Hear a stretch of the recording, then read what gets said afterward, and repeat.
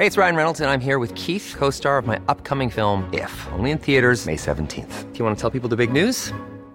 All right, I'll do it. Sign up now and you'll get unlimited for $15 a month and 6 months of Paramount Plus Essential Plan on us. MintMobile.com/switch. Upfront payment of $45 equivalent to $15 per month. Unlimited over 40 gigabytes per month. Face lower speeds. Videos at 480p. Active Mint customers by 531.24 get 6 months of Paramount Plus Essential Plan. Auto renews after 6 months. Offer ends May 31st, 2024. Separate Paramount Plus registration required. Terms and conditions apply if rated PG. Ever catch yourself eating the same flavorless dinner 3 days in a row? Dreaming of something better? Well, HelloFresh is your guilt-free dream come true, baby. It's me, Keke Palmer. Let's wake up those taste buds with hot, juicy pecan-crusted chicken or garlic butter shrimp scampi. Hello Fresh. Stop dreaming of all the delicious possibilities and dig in at HelloFresh.com. Let's get this dinner party started. I'm Sandra, and I'm just the professional your small business was looking for. But you didn't hire me because you didn't use LinkedIn Jobs. LinkedIn has professionals you can't find anywhere else, including those who aren't actively looking for a new job, but might be open to the perfect role, like me. In a given month, over 70% of LinkedIn users don't visit other leading job sites. So if you're not looking on LinkedIn, you'll miss out on great candidates like Sandra. Start hiring professionals like a professional. Post your free job on linkedin.com/achieve today. Hey, you guys, once again, this episode brought to you by Velo Jerseys. Brilliantly done retro-style kits with modern craftsmanship. Really, seriously, the best materials and workmanship allowing you to squeeze, as I said, personally, not their motto, mine, squeezing your washed-up body into their jerseys, shorts, and socks, and hats of your heroes. History is Velo. Velo is now. I went out for a 3.5-hour ride in a PDM long-sleeve jersey. I felt awesome. Be sure to head over to velojerseys.com. Check out their offerings. When ordering, use the code PatrickFiller to get 15% off of your order. Oh, yeah. Thanks to Velo Jerseys. Another episode of the Pack Filler Podcast. Let's do this.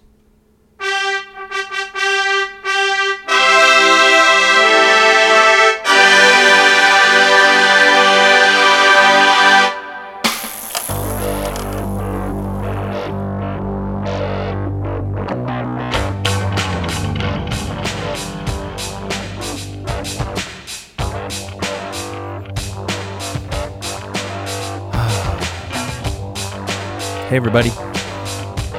Welcome to the podcast, desperately trying to remember that Donald Trump used to be a good guy because he created a bike race.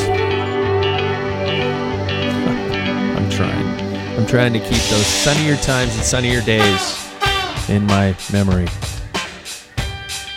Boy, it's getting tough. Hi, guys. I'm Pat Bulger here in the Pack Filler studio. It's getting warmer. Here I am recording this on a Sunday, the day after Milan San Remo. Did you hear about this potential sticky bottle incident? Oh, shit. I haven't read too much about it yet. I didn't get to watch the show live because I was actually doing an interview, which is going to be the next week's show. I know. What do you think? Why would I be recording an interview during Milan San Remo? Don't the people involved in these races watch the races? No. Well, maybe, yeah. But classics are here. The weather is awesome. I even got 2 great rides in this weekend, you guys. 2. Yesterday, I did an epic 3.5-hour mountain bike ride. Leaving my door, riding about 8 blocks south, dropping into some off-road territory right near my house, spending the majority of the time in the dirt. 3.5 hours, no loop involved, mainly just out and back. I'm telling you guys, I live in cycling heaven. I'm sorry if you believe that you are, because it's not true. I win. I live in cycling heaven. Spokane, Washington, United States of America. So nice that news is Justin Bieber even wants to move here. No, I shit you not. That is the rumor out on the internet right now, that Justin Bieber wants to live here. Scares me. Although it's not like we're going to be hanging out in the same places. I don't see Justin as a beer bar, bike shop, small restaurant kind of guy. Although we might go by my pizza place or my coffee shop, but I can always switch that. I'll probably stay away from the Beebs.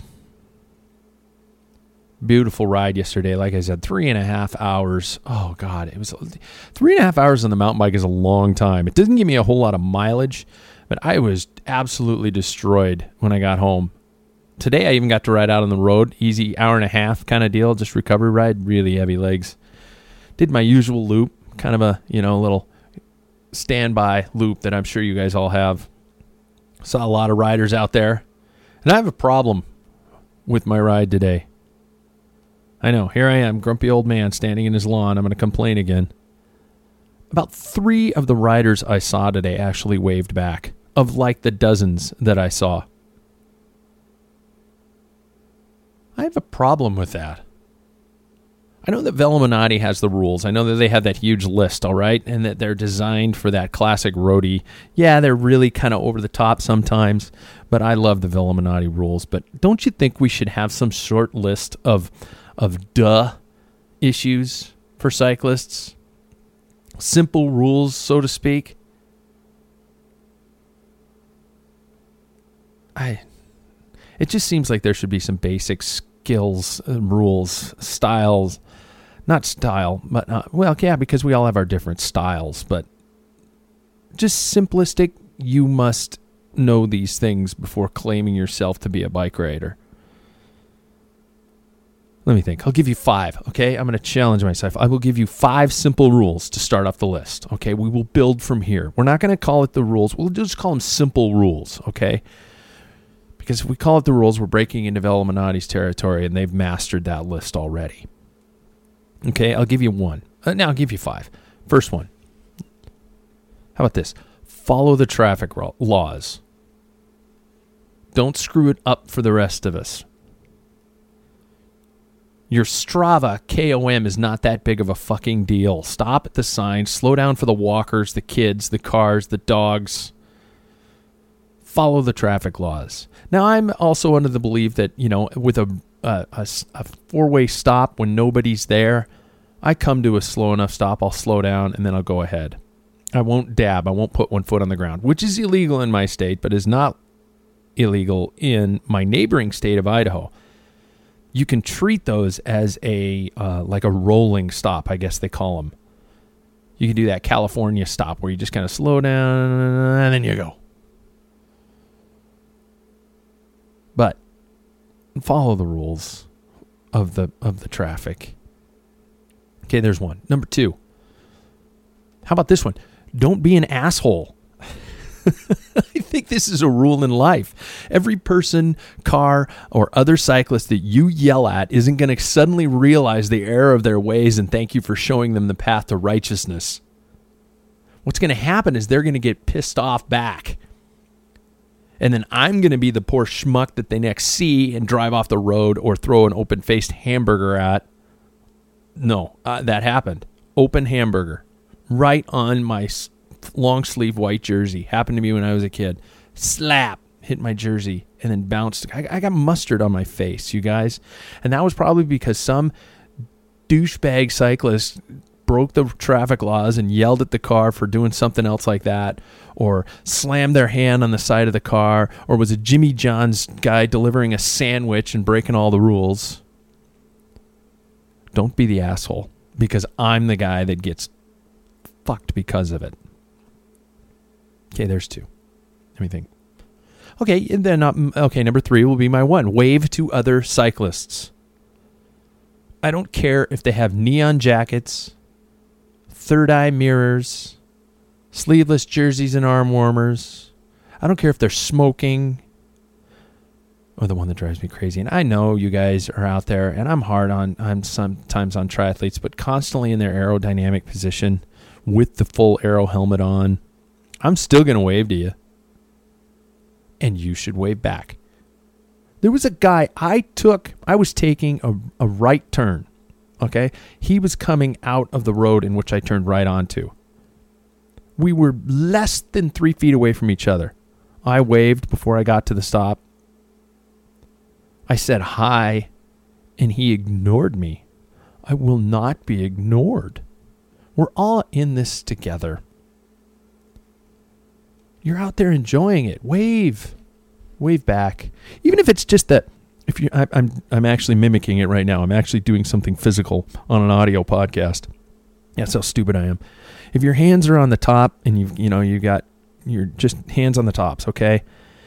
Sometimes I'll just open my hand, one of my hands on the tops, and let the fingers come out like I'm giving a kind of a partial wave. That's fine. Or even a head bob or a smile. I don't know why that's a big deal to me, but it is. Literally, dozens of riders, and I hate using the word literally. I'm going to try to stop using it because everybody's abusing that word lately. Dozens of riders, and I think I got 3 waves. Is it me? Am I that big? Am I now known as a big asshole? How many was that? 3? Okay, 4. This one is good. This one is from yesterday, in fact. Yield to others on the trail. This is for the off-road. I don't care if you have the right of way. Slow down and yield anyway. Do it. You're not in a race. Lighten up, smile, and if you get to go first, thank the person who let you yield. And that especially goes for people on bike paths. Don't pass by people, especially people going the other direction, and they can't hear you. If your bike's finely tuned, they're not going to hear you until you come up past them, and you're going to scare the shit out of them. You don't have to blow by somebody at 30 miles an hour on a bike path that I think has a 15 mile an hour speed limit. I'm not going 15 miles an hour. I'm going faster than 15 miles an hour. But I'm going to slow down because they're kids on training wheels and he's swerving all over the place.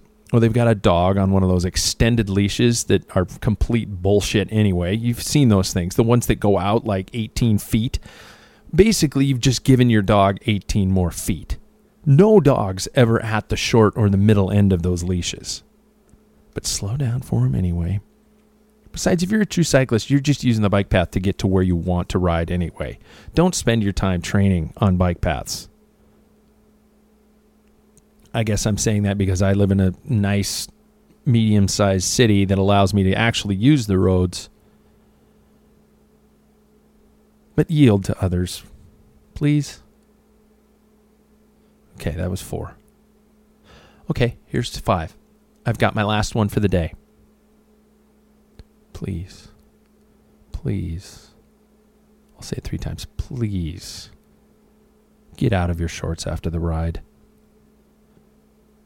I mean, within the hour, please. It's gross. You have a petri dish growing in your junk right now. You person who's hanging around in your cycling kit for hours after an event. Chamois time is not training time. Just because you wore your chamois longer than everybody else does not make you better than everybody else. In fact, I think it makes you a worse person. And it spreads disease. The zombie virus is going to come from some guy at one of the triathlons I announced who's been in his kit since 6 a.m. and it is now the end of the event, 4 or 5 o'clock in the afternoon, and you're still in that salt-stained onesie. That's so gross. I know you probably didn't bring a change of clothes. Is it too much to pack a little gym bag? Throw on something else, even if it's one of those dorky-looking kilts. Simple rules. Don't you think we should have simple rules? There are 5 of them right there. I don't know if I'd put those in necessarily that type of an order. I think don't be an asshole could probably be rule number 1. I know there are more. Send them to me. Simple rules. What do you guys can think? Simple rules. Send me an email, patrick@packfiller.com with the title Simple Rules. Or you could, no, I don't want a hashtag. You can tweet it or Facebook to me, I guess. Yeah. And the good ones I'll mention on the show. I think we need to simplify a little bit here and just have these simple rules because, man, I don't know. It got to me that nobody's waving back. I'm not going to pick on the people for wearing those neon jackets, although I think that is a hell of a scam. Whoever created those neon jackets and has created that fear factor needs to get on Donald Trump's campaign team to spread that fear, because that is a brilliant marketing ploy. Because if somebody's in a bike shop and they see those jackets, and if somebody's walking up to them and saying, you need to have these neon jackets because it'll keep you that much safer in traffic, that is absolute brilliant marketing, because you are taking advantage of people and making them look kind of stupid. Yeah, and I know. And there are some of you out there who probably have those neon jackets, and you're probably thinking, Pat, why are you such a judgmental prick? I'm sorry. I'm not. Well, yeah, I am. But you should know that those jackets aren't helping you in traffic. And they're making me feel kind of bad because I don't like them. I think they're dumb. The only people who should have neon kits on currently ride for Tinkoff. That's it. Everybody else should have just a normal looking kit. You're welcome for my opinions. I'm just that type of a person. I'm here for you. And I'm giving you my simple rules. And I know that the triathletes out there tend to get angry with me sometimes. I love you guys. You guys are beautiful people. You're fit people. You obsess very heavily over your workouts. And you post them regularly on social media. And I appreciate that. And I know that I say a lot about the sleeveless jerseys and arm warmers, and I know that running in a regular cycling kit is absolute misery, and it is. I've done a duathlon. I've done duathlons, and I've done a triathlon in my life, and I think I ran in regular cycling shorts, and I ran in a cycling jersey, and yes, my armpits were a little chafed afterwards, and I know that you guys do that, and you're gonna run after you get off the bike.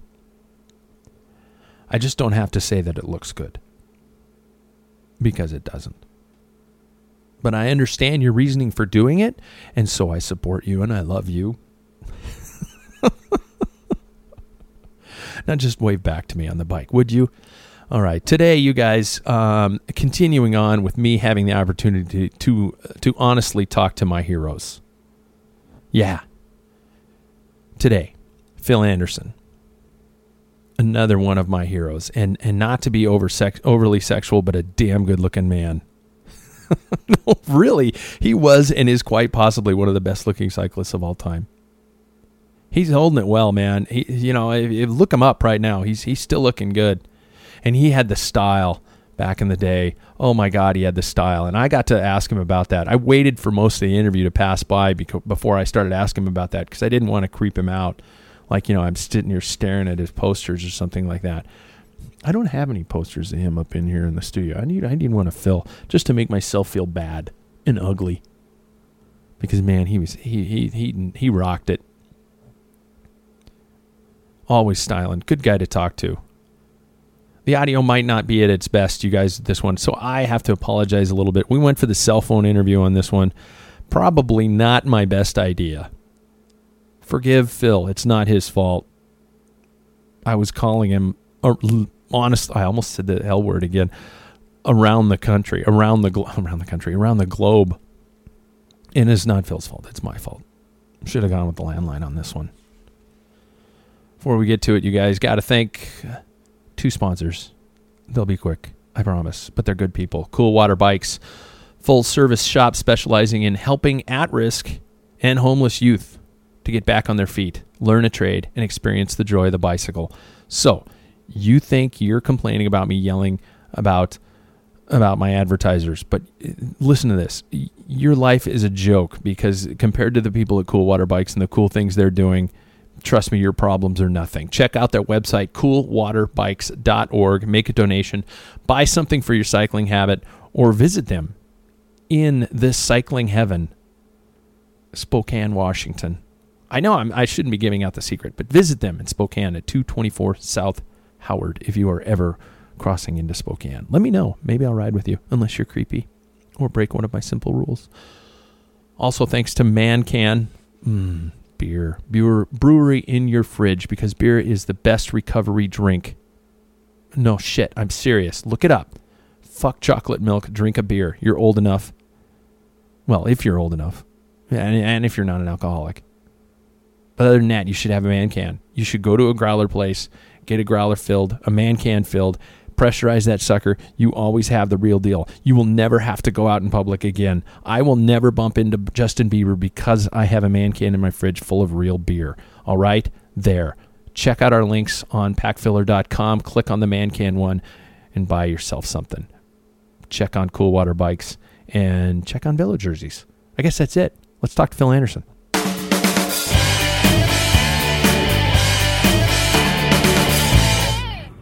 Right, everybody. From his beginnings in Melbourne to his amazing list of Palmares over an incredible career, today's guest proudly boasts not only being an accomplished all-rounder, but also the first non-European wearer of the yellow jersey in the Tour. He's done a whole lot other than that, and you're going to know who he is as soon as I say, please welcome the great Phil Anderson to the Packfiller Podcast. How are you, man?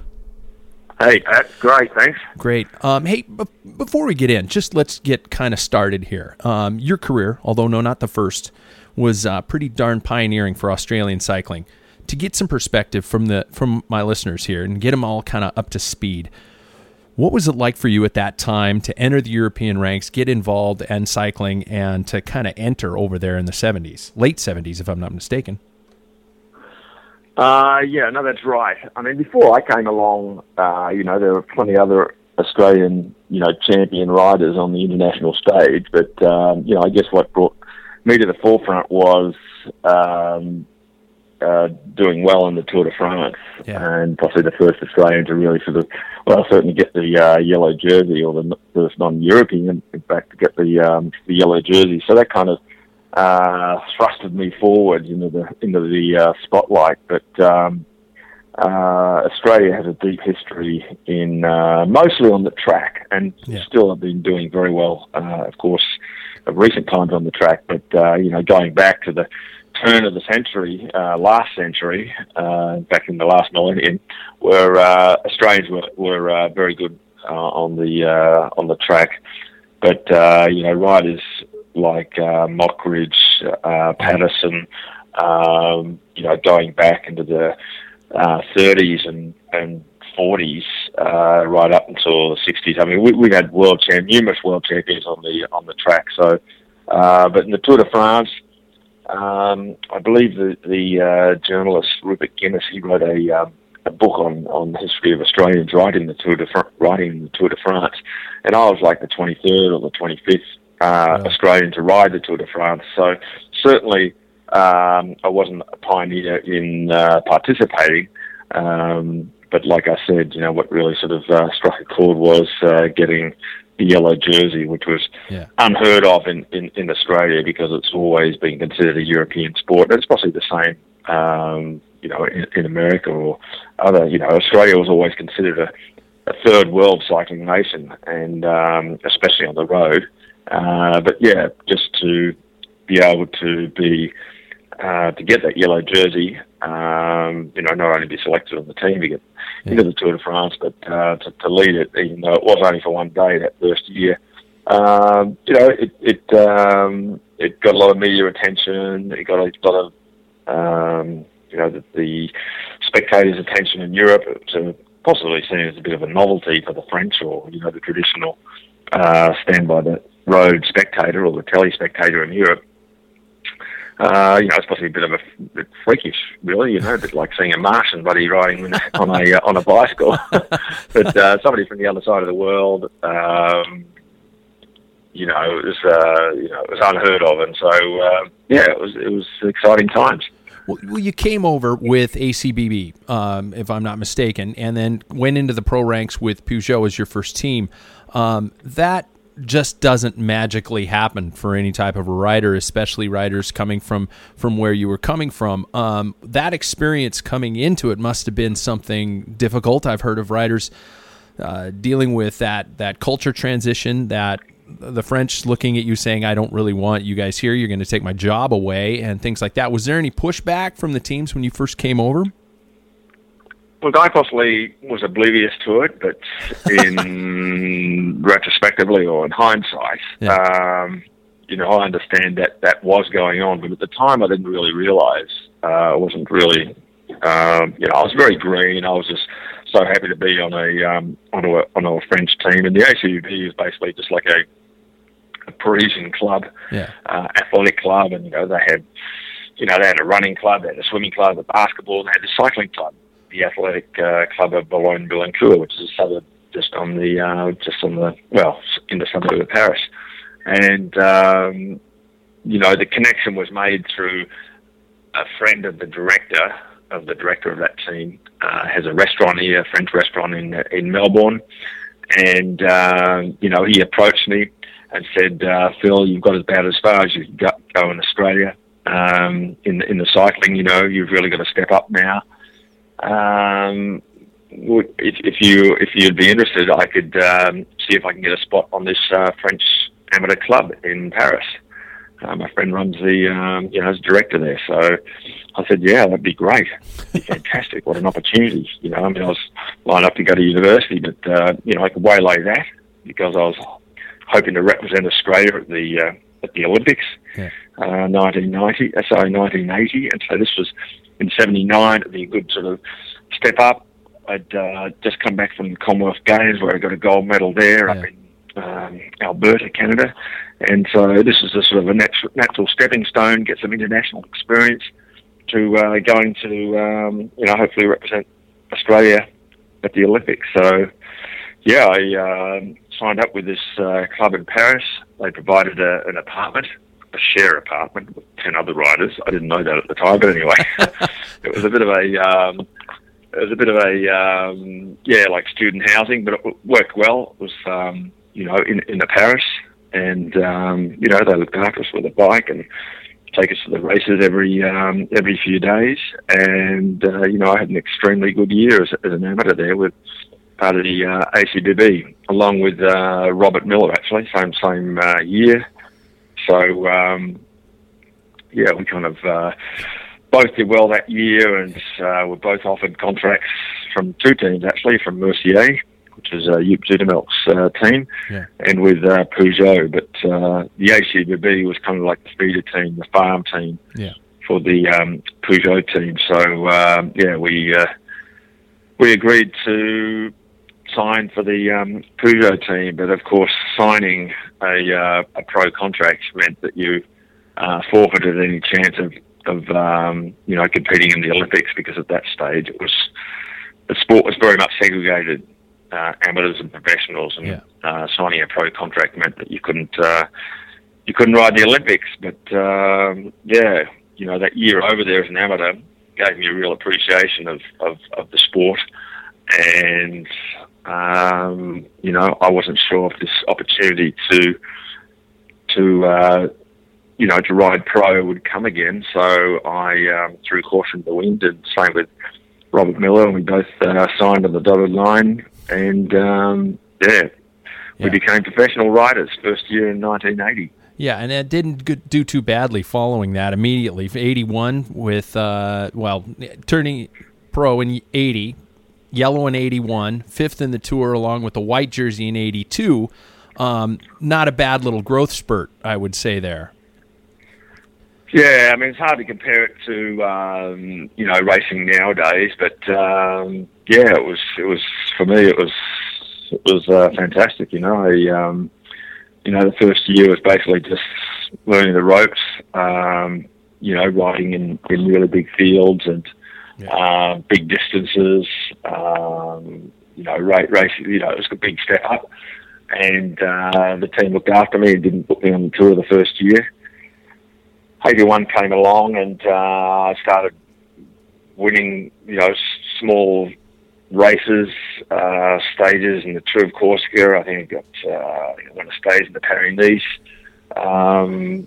Leading up to the Tour de France, won the Tour de Lourdes. So, the Peugeot team, at that stage, the teams weren't as big as what they are now. I think we had 18 or 20 riders on the Peugeot team, and so they had to select 9 riders for the Tour de France. So it was pretty hard for them to leave me off the team, because I was doing reasonably well, as I said, and possibly the winningest rider on the team. So they put me in the team, but I was going to be chief bottle washer and pushing the guys bring a water buoy, everything else. That was my duty, but I didn't mind. It was fantastic. We had Jean-René Bernadotte, French rider. He was our leader, and so that was our job to look after him. And so that was my first start of the first Tour de France. Yellow jersey, I've just from read and doing my research, and from what I recall, it almost sounds like it was not necessarily an accident, but some kind of a bonus in that tour. How did that come about? Was it an intended move, or was it just kind of like, holy crap, I find myself in the position to take yellow, and next thing you know, you're doing it? The first year was, I think it was on day 5, and never really ridden the mountains before. And on day 4, the Peugeot team, I think we got second in the team time trial, finished in Carcassonne on the track there. And a reasonably strong team, and I think it was the TI Rally team of Jan Raas and Jerry Kniedemann. They won the team time trial. They're always very strong in those early days, and Peugeot got second. So all the Peugeot riders kind of lined up on the general classification, sort of 9 through 17 or something like that, and so. Come this first day in the mountains, I'd never really ridden the mountains before, and I think there's like 4 mountain passes, and it finished up at Plateau, and over each pass we went, the field basically,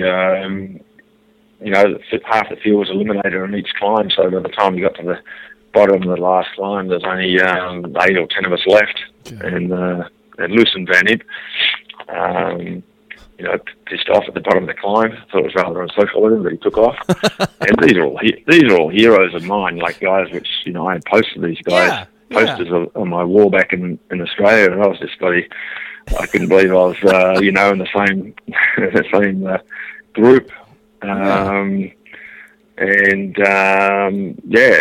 So the lower slopes, a couple of attacks, and I just followed Hinault. I knew him from.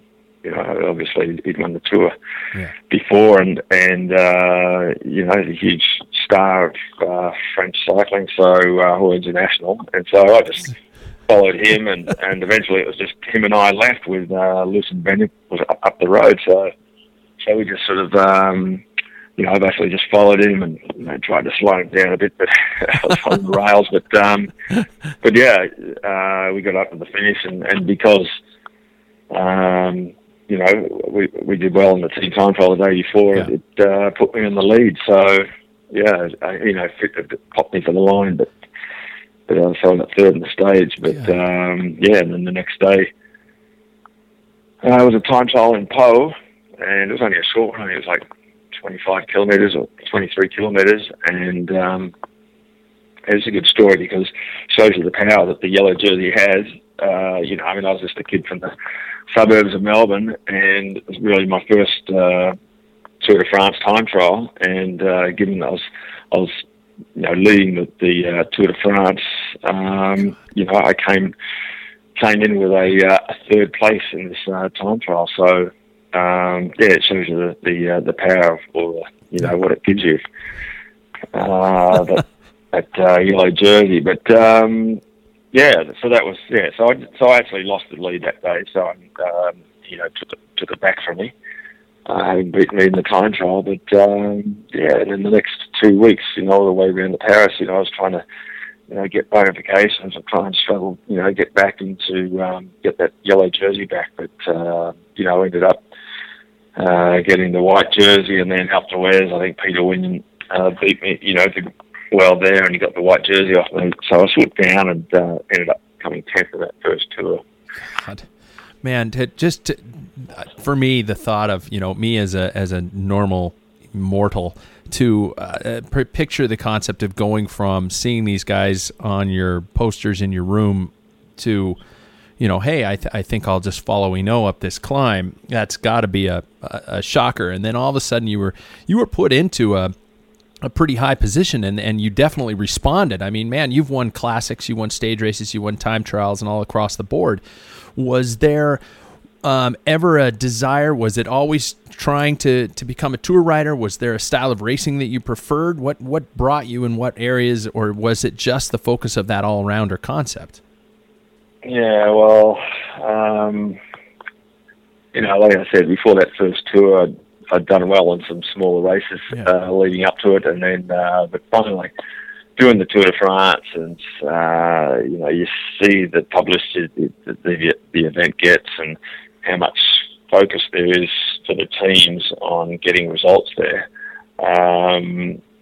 Getting those results, that was the focus of mine. Those first 5 tours, and but then. I also got other results in there. Classics, semi-classics. Zurich used to be a big race, and the Amstel Gold race, and races like that. But then at the end of '85, I came down with an ailment, sort of an arthritic problem that only one of several thousand people ever come down with it, and it's called sacroiliitis. So it's kind of arthritis in the sacroiliac, which is the lower lumbar region, and that really hit me pretty hard. So it gives you it's a diagnosis like a arthritis, where you have a lot of problems with the joints in your body, and it took me a while to get it diagnosed, and finally, I think it took possibly 3 or 4 months to get diagnosed, and then I go onto a medication program, sort of anti-inflammatories, and it sort of took me out of the sport for about 3 or 4 months, and since then, all the tours after that, I never got the same results, and so I began concentrating more on one-day events and smaller tours, and events like Tour of Ireland and Denmark, and rather than the grand tours. I mean, I still did the tours the Tour de France is about every year. I ended up finishing 13 of them, and I won another stage in '91, my first year with Motorola, and then those last few years I was running support for the team, and for me it was a progression. Well, you talk about the teams. Your career spanning over 4 teams: Peugeot, Panasonic with Peter Post, TVM, and finally Motorola. Was there ever anything that prompted those moves, or was it just kind of like, I think I'm ready to kind of move on to the next thing, if you can recall? And was one favored over the other? Was there one team that really was a great fit over the other ones along your career? No, not really. I think each team was very important in its place in my involvement, in my career's involvement. With Peugeot, I came through the amateur team, the SUV in France, and so it was a good introduction to Peugeot team. Peugeot was a great introduction into the pro end of it. I was cutting my teeth still, and that got me. I got some great results in Peugeot, which earned me a spot on Panasonic, and that was the old rally team, and that was one of the strongest teams, in the world at that stage. They won just so many races, the rally team, and Panasonic. We had Van der Aarde, we had Plankart, we had some fantastic riders there. Peter Winion, of course, but and it wasn't that was the director was Peter Post, quite a very strong, firm director, and which was good for me, because coming from the French team where I possibly didn't get the support I should have, I came over to the Panasonic team, and anything that Post, he'd sort of slam his fist on the table and say, today we're going to do this, and all the riders click their heels, and that would be the plan. Whereas with the Peugeot team, it was a bit more lackadaisical, and we'd go out a meeting and everybody would just do their own thing, sort of thing. So it was that was great. And then, the next 3 years I was with the TVM team run by Keith Cream, and that was good because they were just trying to get into sort of the highest level. They were sort of like a pro continental team, and they wanted to go into pro tour level, different categories of teams, but they wanted to break into the big time and do the Tour de France and all the classics and things, and so they brought me along, and because they were really needed me, I needed to bring, I could bring some riders, I could bring soigneurs, and it was great. Brought some sponsors along, equipment. It was great. It wasn't my own team by any means, but I just felt like I had a bit more say in the management of the team. So that was great for 3 years there, and then not the swan song, but my last 4 years were with Motorola. So that was great. I always marvelled at the freedom and the enjoyment the riders would be having on the 7-Eleven team, and the Motorola was what the 7-Eleven team became. So that was a good fit, and something I really enjoyed being part of. So you mentioned dealing with a director such as Peter Post, dealing with somebody like Ochowicz with Motorola. Did you have more say in some teams other than others? Where you say that Panasonic was obviously just a well-run machine. When you're ready to pop the question, the last thing you want to do is second-guess the ring. At BlueNile.com, you can design a one-of-a-kind ring with the ease and convenience of shopping online. Choose your diamond and setting. When you find the one, you'll get it delivered right to your door. Go to BlueNile.com and use promo code LISTEN to get $50 off your purchase of $500 or more. That's code LISTEN at BlueNile.com for $50 off your purchase. BlueNile.com, code LISTEN. Hey, it's Ryan Reynolds, and I'm here with Keith, co-star of my upcoming film, If, only in theaters May 17th. Do you want to tell people the big news? All right, I'll do it. Sign up now and you'll get unlimited for $15 a month and 6 months of Paramount Plus Essential Plan on us. MintMobile.com/switch. Upfront payment of $45 equivalent to $15 per month. Unlimited over 40 gigabytes per month. Face lower speeds. Videos at 480p. Active Mint customers by 531.24 get 6 months of Paramount Plus Essential Plan. Auto renews after 6 months. Offer ends May 31st, 2024. Separate Paramount Plus registration required. Terms and conditions apply if rated PG.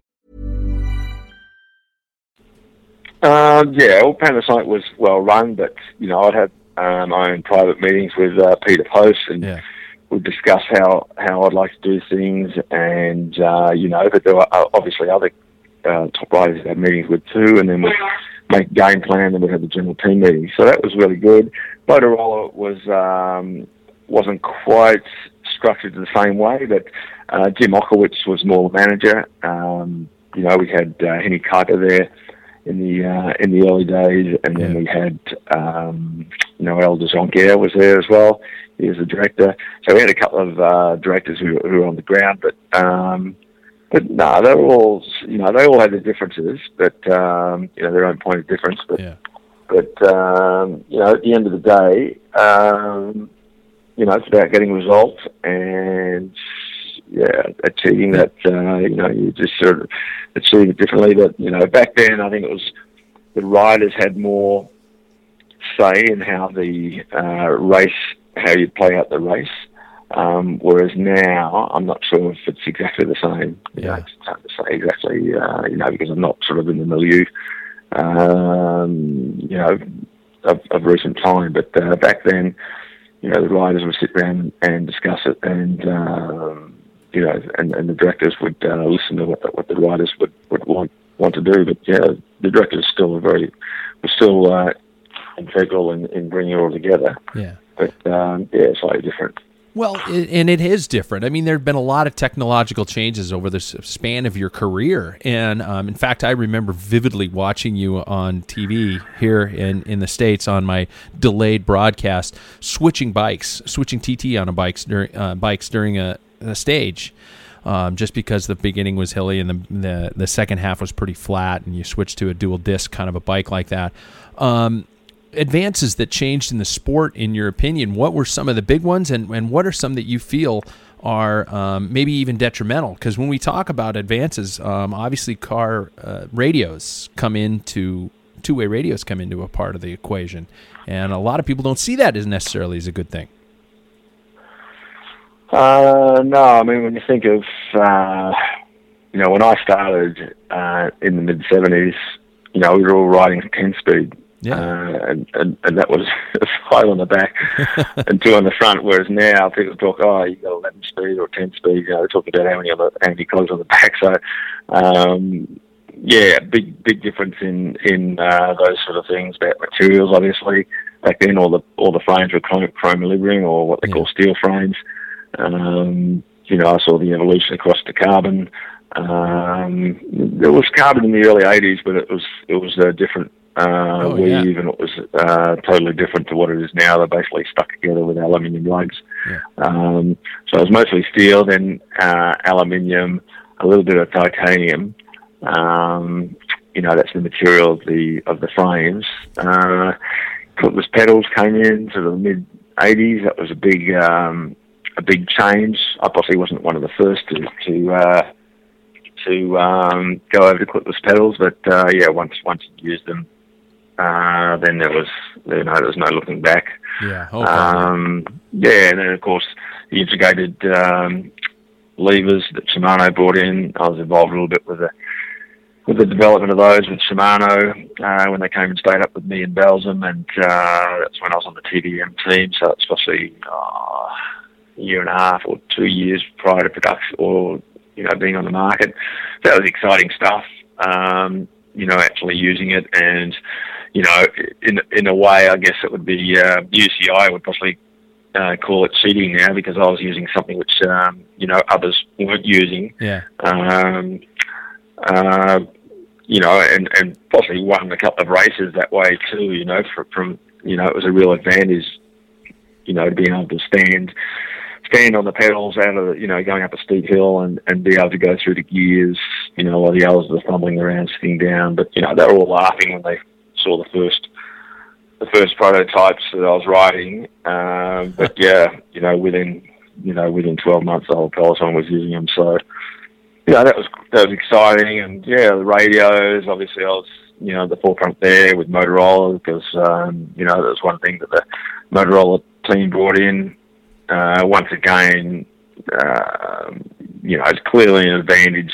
It wasn't an advantage back then. I mean, we were there to try and win races, and there weren't any rules against it. And being we were the only team which had them, it clearly gave us the advantage.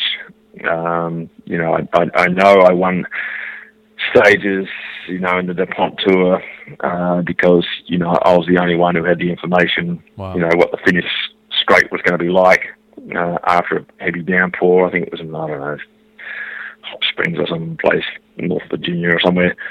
There was a very fast downhill, and there was a corner right on the line, and I knew, because I had team members on the finish line, staff members, and they made the calls with the car, and the car just told me on the radio, no, it's dry, you can kick right to the line.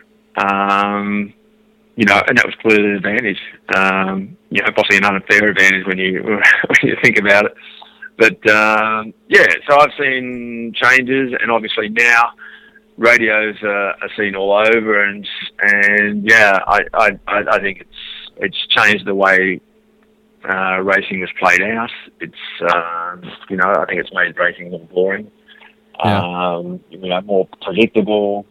We see it over and over again, where the rider gets caught in the last kilometre because everybody knows the exact speed and how it's power metered. Everybody knows how many watts certain riders can push, and the efforts that can be sustained for how long, and how much power there is in a breakaway, and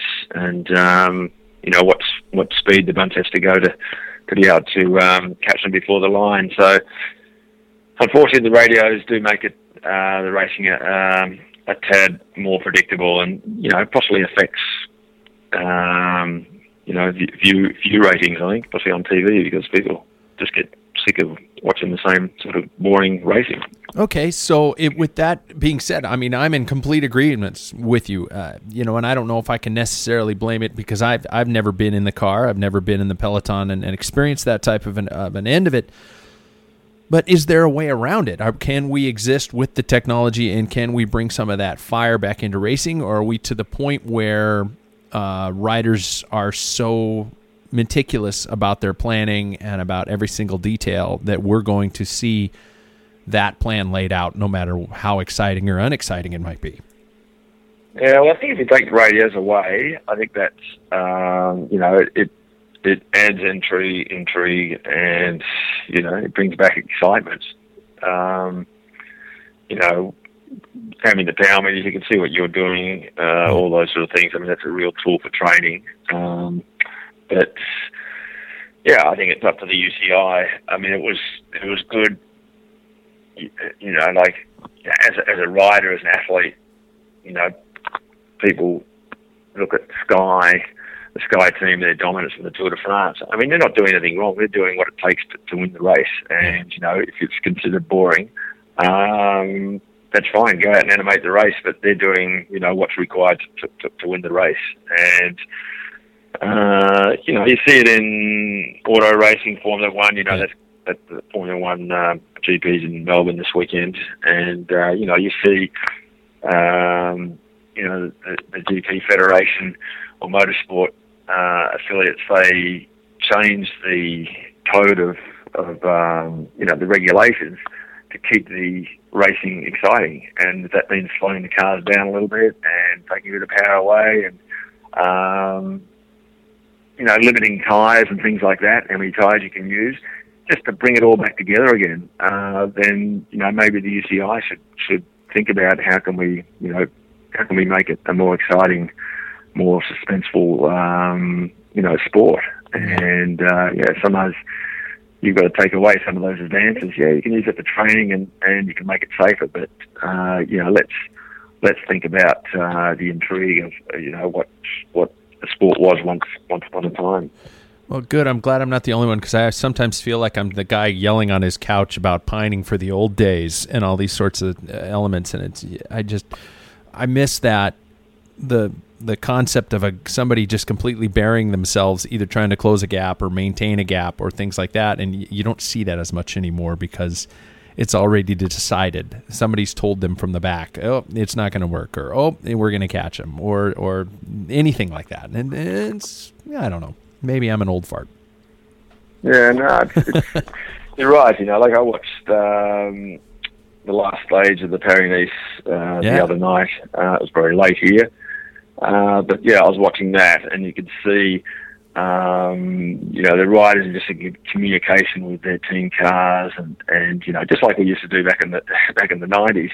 But you've got somebody at home base looking at the coverage as well, and they can see how the rider is suffering on the front, which their rider can't see, but they can see from the angle of the helicopter or whatever, and they're just saying, "Yep, just wait a minute, don't attack yet, don't attack. Okay, now go." That sort of thing, and the riders have lost that sense, or you get that feeling that the riders have lost that sense to make these decisions, or to to take the initiative without being instructed. Yeah, so I say bring back the mongrel. I like it. Hey, so let's talk about Australian cycling. Obviously exploded, and let's be honest, due in part, whether you want to admit it or not, to your career, with Cadel winning the Tour, full teams such as Orica Green Edge competing among the best. Do you ever sit back and take credit for even a little bit of it? Oh, look, I guess so. I mean, it's a if you take the average cyclist, at pro level, especially only 4 or 5 years. I mean, you hear about all the heroes who, are very competitive up until, having 15-year careers and things like that. But, it's just like football or basketball, usually, you see the stars, but you don't see the guys who are left in the gutter. And, there's a lot of guys who are inspiration for a few years. So, it's been so the generation isn't necessarily 15 years, a turn of the peloton. So, since I retired back in '94, there's already been a couple of generations have come and gone. But yeah, I think obviously from getting that yellow jersey that time, it suddenly it was achievable. It wasn't just something which was for the French or the Italians or the Germans, or it wasn't Germans at that stage, but it was approachable to go over there and to consider a career racing. It's not just those gods that can get the yellow jersey or have a stab at the Tour de France. Yeah. And it was the following after me, well, we rode together, of course. Greg LeMond came along. And he went along and took it quite a few steps further than I did. But that not only getting the yellow jersey, but it was achievable to win the Tour. And then he went on to get the World Championship. And so suddenly there was a lot of interest, and clubs grew, and so yeah, I think I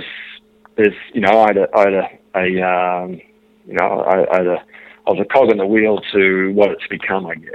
But there's lots of cogs in the wheel, and but still, it kind of broke the ice, and sure. Now we've even when I retired in '94, I never would have thought that you'd have an Australian team, like Green Edge, or I never thought you would have even ever had an Australian. Well, you can never say never, but have an Australian such as Cadel win the Tour. That was a huge. That was obviously a very talented cyclist, and came out of mountain biking. So he'd already been a World Cup winner in mountain biking before he got onto the road. So for him, it was an evolution thing too. So and now, where's it going to be in another 10 years or 20 years? It's it's expensive to run a team, and I'm not sure how sustainable it is, but that's the whole Bellon thing, where team owners are starting to question, if there can be anything come back into the teams, because they're just always forking out. Yeah, well, there's got to be some sort of return. I don't know. I've never seen the books. I've never seen how advertising pays off in that realm. So, you've been inducted into I've got a list here: Sport Australia Hall of Fame, Cycling Australia Hall of Fame. You received the Australian Sports Medal, Centenary Medal, as well as the Medal of the Order of Australia. So I guess my question is, do you ever have to pay for a beer anywhere? Cycling is still a pretty small sport here. I mean, what? The bit of growth here, or the huge growth in Australia is the recreational cyclists. Yeah. It's the person that maybe watches the Tour de France, but just sees the benefits of riding the bike with their mates on the weekend, or early in the morning. And when I started riding, it was cycling was very much blue collar, but now it's just become for the rich and wealthy. It's totally changed, and they say it's new golf, and people realise that it's very social, and it can be challenging. They can go out and ride with their mates, and maybe do a few events, not necessarily races, but sort of Grand Fondo or Centuries or whatever, and have a few beers at the end of the day, without really racing. They don't want to expose themselves to sort of being beaten in a big way, but they can do it for. It's wonderful, and to see how it's changed. Certainly here in Australia, and I understand in the States and in England too.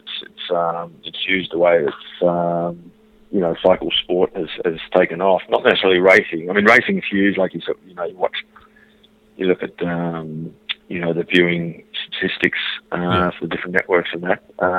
That's really taken off too. But it's not just like it used to watch the Tour de France and everybody would say, oh yes, people who aren't cyclists would just say, oh, I just love watching the images and listen to the tones of Phil Liggett and watching all the chateaus, and used to be just a real postcard of France, but now it's really become a sporting event. So people are watching the Tour de France as a sporting event, not just a postcard of France. Well, and through those groups such as that, you were able to start into this company with Phil Anderson Tours, and take people over there and provide them some of that perspective from the background. So, what brought about that the company and that idea to start this tour group? I remember when I was racing, there was a company, I think it was Breaking Away Tours, and they'll possibly go back to the 80s or, possibly the late 80s. I remember, and they would ask me to come along and talk to their guests, and it was a bit of fun. Then roll forward a decade or so, I'd retired, and Nike approached me because they were getting involved in the Tour de France, and they were sponsoring the yellow jersey. They were going to be the official merchandise provider of the Tour de France, and the yellow jersey and all that had the swoosh on it, the Nike swoosh. Yeah. And they wanted me on board. I think it was the 97 Tour de France, and they wanted me there, just hosting some of their VIPs. They'd fly in sort of their execs from all over the world, but obviously from the States, and the key clients, things like that. And every day they'd bring in 50 or 60 people, and I was part of the VIP sort of hospitality program, looking after these guys, walking them through the event, explaining what it was, but it was really it was a 5-star experience, where we had people up in the choppers every day, and we're driving around Humvees and wow. and staying in chateaus, and beautiful. There was no expense spared, and so I thought that there was certainly a future in that kind of hospitality, but for the general sports fan that wanted to come over and see the tour. I mean, at that stage, there were other tour operators, but they were pretty much backpackers level accommodation, pretty much left to your own devices over there. It was far from what Nike provided in that tour. So I started looking into it, and did the numbers, and gave it a try, and that was the beginning of Phil Anderson Cycling, and the tours. What we delivered, the first year back in 98, tour is a lot different than what it is now. Then it was all about chasing the race, and, there was hardly time to ride your bike because we were just trying to see the race like 3 or 4 times a day, and it was just exhausting. Whereas now it's all about riding your bike, seeing little snippets of the Tour de France. We usually see the tour every day, but it's more about staying in just nice places, sucking in the culture, and riding on some beautiful roads, and doing some of the big climbs, enjoying some great meals. We spent a lot of time looking at menus and selection of properties, and it's you just want to give people a wonderful experience, and that's why so many people come back year after year. Yeah, and you're able to, and you're there, you're riding with them the time. Yeah, no, I'm riding there, and it's a lot of fun, and even though they want to race up the hills and stuff, and I just sit back and let them enjoy themselves, and save my legs. Yeah. But I'm definitely out there riding with them every day. A lot of fun. I also see on the website that you've got what's called your Phil's Old School of Cycling, the video series up there, which I thought were pretty brilliant. Oh, yeah. It was a series we did last year. A bit of fun, just, a few tricks and a bit of laugh. And, I also do another one to a podcast called Gruppetto Show, which is a lot of fun as well. And, we just we still do those. We do them every couple of weeks. We just sort of sit down and have a yak around the couch, and sometimes we go to events and put out some good interviews, and it's a lot of fun. Okay, I got to ask you this before I go off, because this is something that, I feel, in case you didn't know, you were one of the posters I had, and I don't mean to kind of make you, sound all gushy here, but dude, you have always been a stylish guy on the bike and off the bike, and was this something that just came naturally, or did you have to kind of plan ahead or something? Because I always remember looking at you, and I had friends who said, dude, you're not even close to looking like Phil yet. No, I just never put much thought into it. No, come on. I think you possibly, you have to wear the kit that teams give you, and you try and, you got to do with what parameters there are. And I look back in photos of, especially on the TVM team. There were some faux pas there in the colour coordination. I mean, I think I saw myself with the jersey already. He had like yellow, orange, I think there was blue, black, obviously. Then we had like purple bloody foot warmers. I think there's photos, you can find online of me climbing, I think it was like the Camel or something, and the Get Wheel Gum. It's just such, it's so outlandish that it's, it'll possibly make a comeback, that sort of thing, And then I think I had beads on my wrist, and I don't think I had a bloody ankle bracelet, but I mean, it was prior to, Body Ink, all this kind of, this bling, I guess. Yeah. But, it was certainly an era when there's a lot more freedom, I think.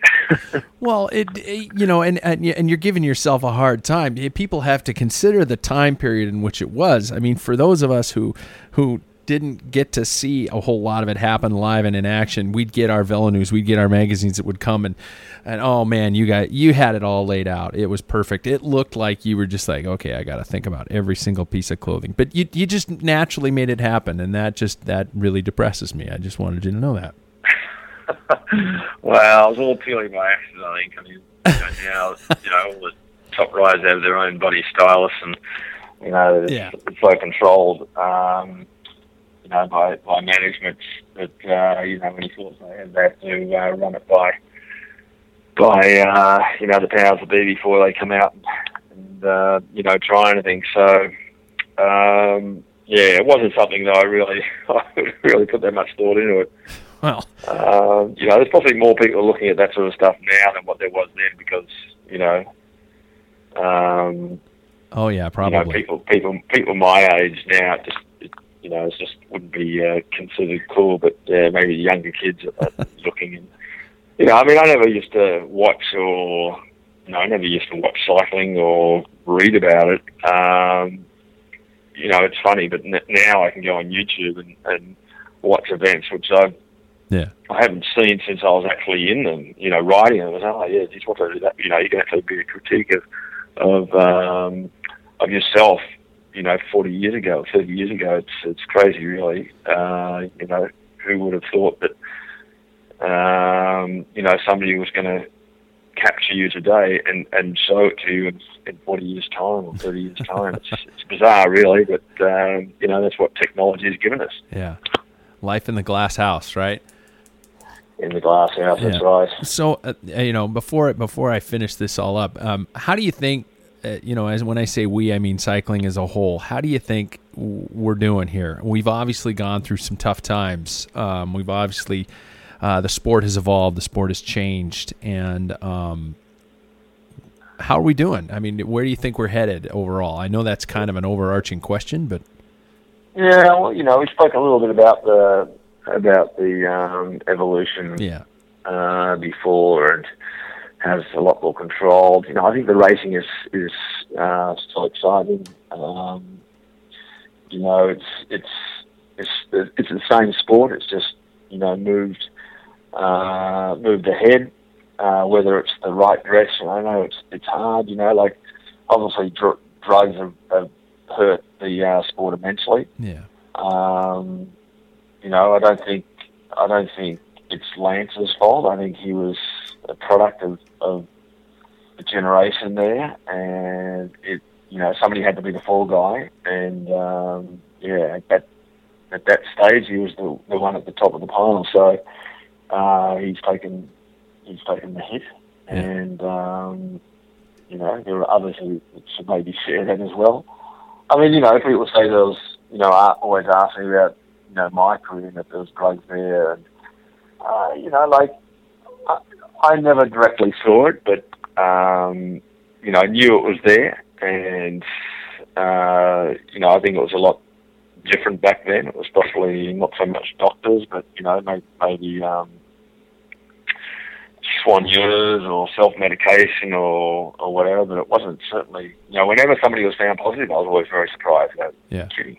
Like when I looked at somebody beside me, I'd never even ever think that they were on the juice or and every year there was always a couple which were found positive, but I can honestly say it was always a bloody huge surprise. Maybe I was naive, and there'll probably be a bunch of comments after saying that, but I always believed those people around me were honest. Yeah. Mm.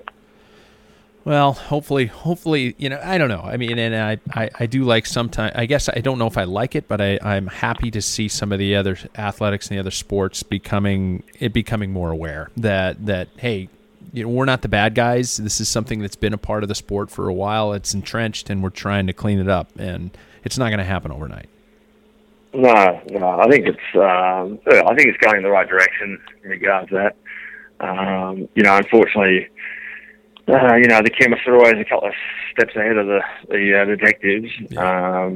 But with retrospective testing and everything, I think it's really helped. And, passport and things which are being implemented. I think it's going in the right direction. They've just got to keep it up, and it's got to keep evolving and keep it clean. I mean, it's it's huge expense and not just the cost of doing the testing, but it's very frustrating for the athletes to always be under suspicion. Oh yeah. It's going to take a while for that suspicion to go away. Well, hopefully we'll get to that point. Well, first of all, I want to thank you for your time. Second of all, I do want to say and ask you, what are the ways people can get involved and find you in terms of the touring company and anything else you got going on? Yeah, we'll just look up Phil Anderson Cycling, and we've got a website there, and it has a bunch of different products that we deliver, tours, and we've got a river cruise this year, which goes up from Budapest to Amsterdam, which leads up to the Tour de France. That's in June, only in a couple of months. So there's things like that which we're introducing, and just even come down to Australia and ride with us on the Great Ocean Road. It's a beautiful place to ride down here in Australia, and come watch the tour down under, or just get on the website and let us know what you're looking for, and we'll see if we can't help you. Yeah, and they get to ride with you, so that's obviously a nice little perk. So Love riding my bike. Well, good to hear, man. Well, Phil, thank you so much for your time. I appreciate you coming on. As I think I said to you in an email, I've had an Australian contingent who's been giving me endless amounts of crap for not bringing on more Aussie riders, and so I thought I'd start at the top, and here we are. So, well, thanks very much, Pat. This is lovely to have a talk, and I look forward to seeing it up. And just been listening to Murray Genesis' interview. It was very inspiring. Awesome. Yeah, see, so the audio wasn't great, but, oh, man, he's a cool guy. Really cool guy. The great Phil Anderson representing it really well. Check him out at Phil Anderson Cycling. I think it's Phil Anderson Cycling. Google Phil Anderson Cycling Tours. If you haven't done any of those tours, I haven't done one of those tours. I think all these people I talk to are getting me excited to go on one of these all-encompassing tours, because it doesn't, even, Marty Jamieson last week, Stephen Roche a couple weeks ago doing these things. It'd be a fun vacation, don't you think? It's not like it's sounding like it's totally coddling you. It sounds like you can go at your own pace and and experience an epic ride, and you're not just sitting there, having to stay with the slowest people in the group. It sounds like you could go quick or you can go slow, or if you just want to stop and have a coffee or a beer, you can do that. So check them out. That was pretty cool. Thanks to you guys for listening to another episode of the Pack Filler Podcast. Be sure and rank us on iTunes. Subscribe to the podcast on iTunes. And send me any correspondence you would like to send. Patrick at Pack Filler. We have a Facebook page under Pack Filler Productions, and Twitter. The title is just simply Pack Filler, right? Oh, and send me those simple rules. I'm serious about this. I'm going to do this one, which means I probably won't because I'm a flake. We will catch you next week. Ever catch yourself eating the same flavorless dinner 3 days in a row? Dreaming of something better? Well, HelloFresh is your guilt-free dream come true, baby. It's me, Keke Palmer. Let's wake up those taste buds with hot, juicy pecan-crusted chicken or garlic butter shrimp scampi. Hello Fresh. Stop dreaming of all the delicious possibilities and dig in at HelloFresh.com. Let's get this dinner party started. Planning for your next trip?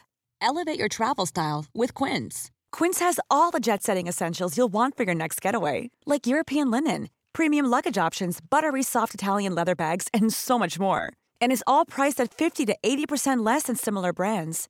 Plus, Quince only works with factories that use safe and ethical manufacturing practices. Pack your bags with high-quality essentials you'll be wearing for vacations to come with Quince. Go to quince.com/pack for free shipping and 365-day returns.